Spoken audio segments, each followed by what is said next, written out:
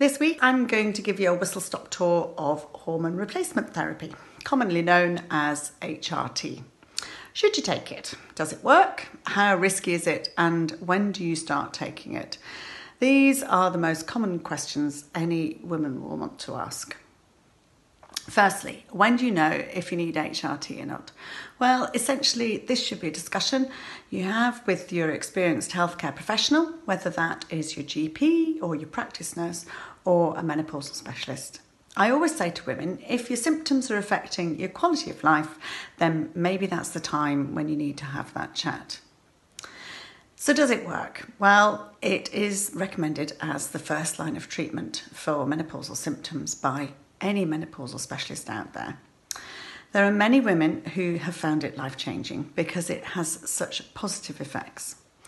There will always, of course, be a percentage of women, as with any medication, that don't find it suitable, but sometimes it can be a matter of finding the right combination for your individual physiology, with over 50 different combinations available.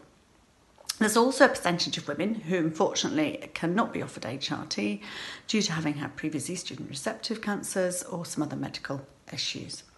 So to simplify for you, HRT essentially replaces the estrogen which has started to decline that is causing the majority of your symptoms.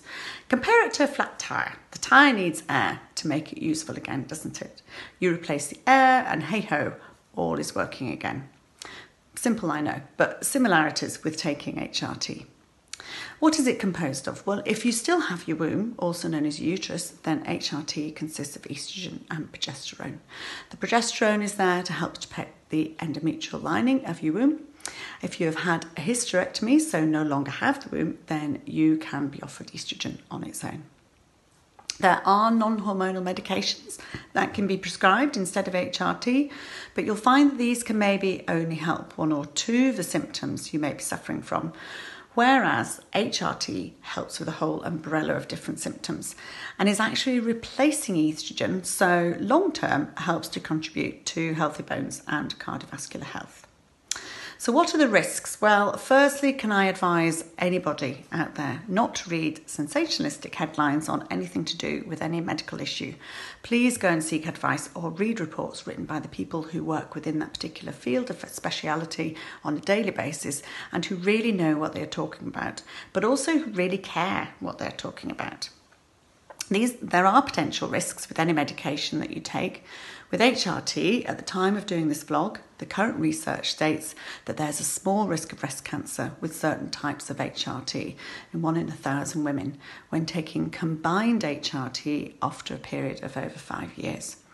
What the headlines don't tell you is the current view that HRT acts as an accelerator, meaning that it's a promoter, not an initiator of the cancerous cells.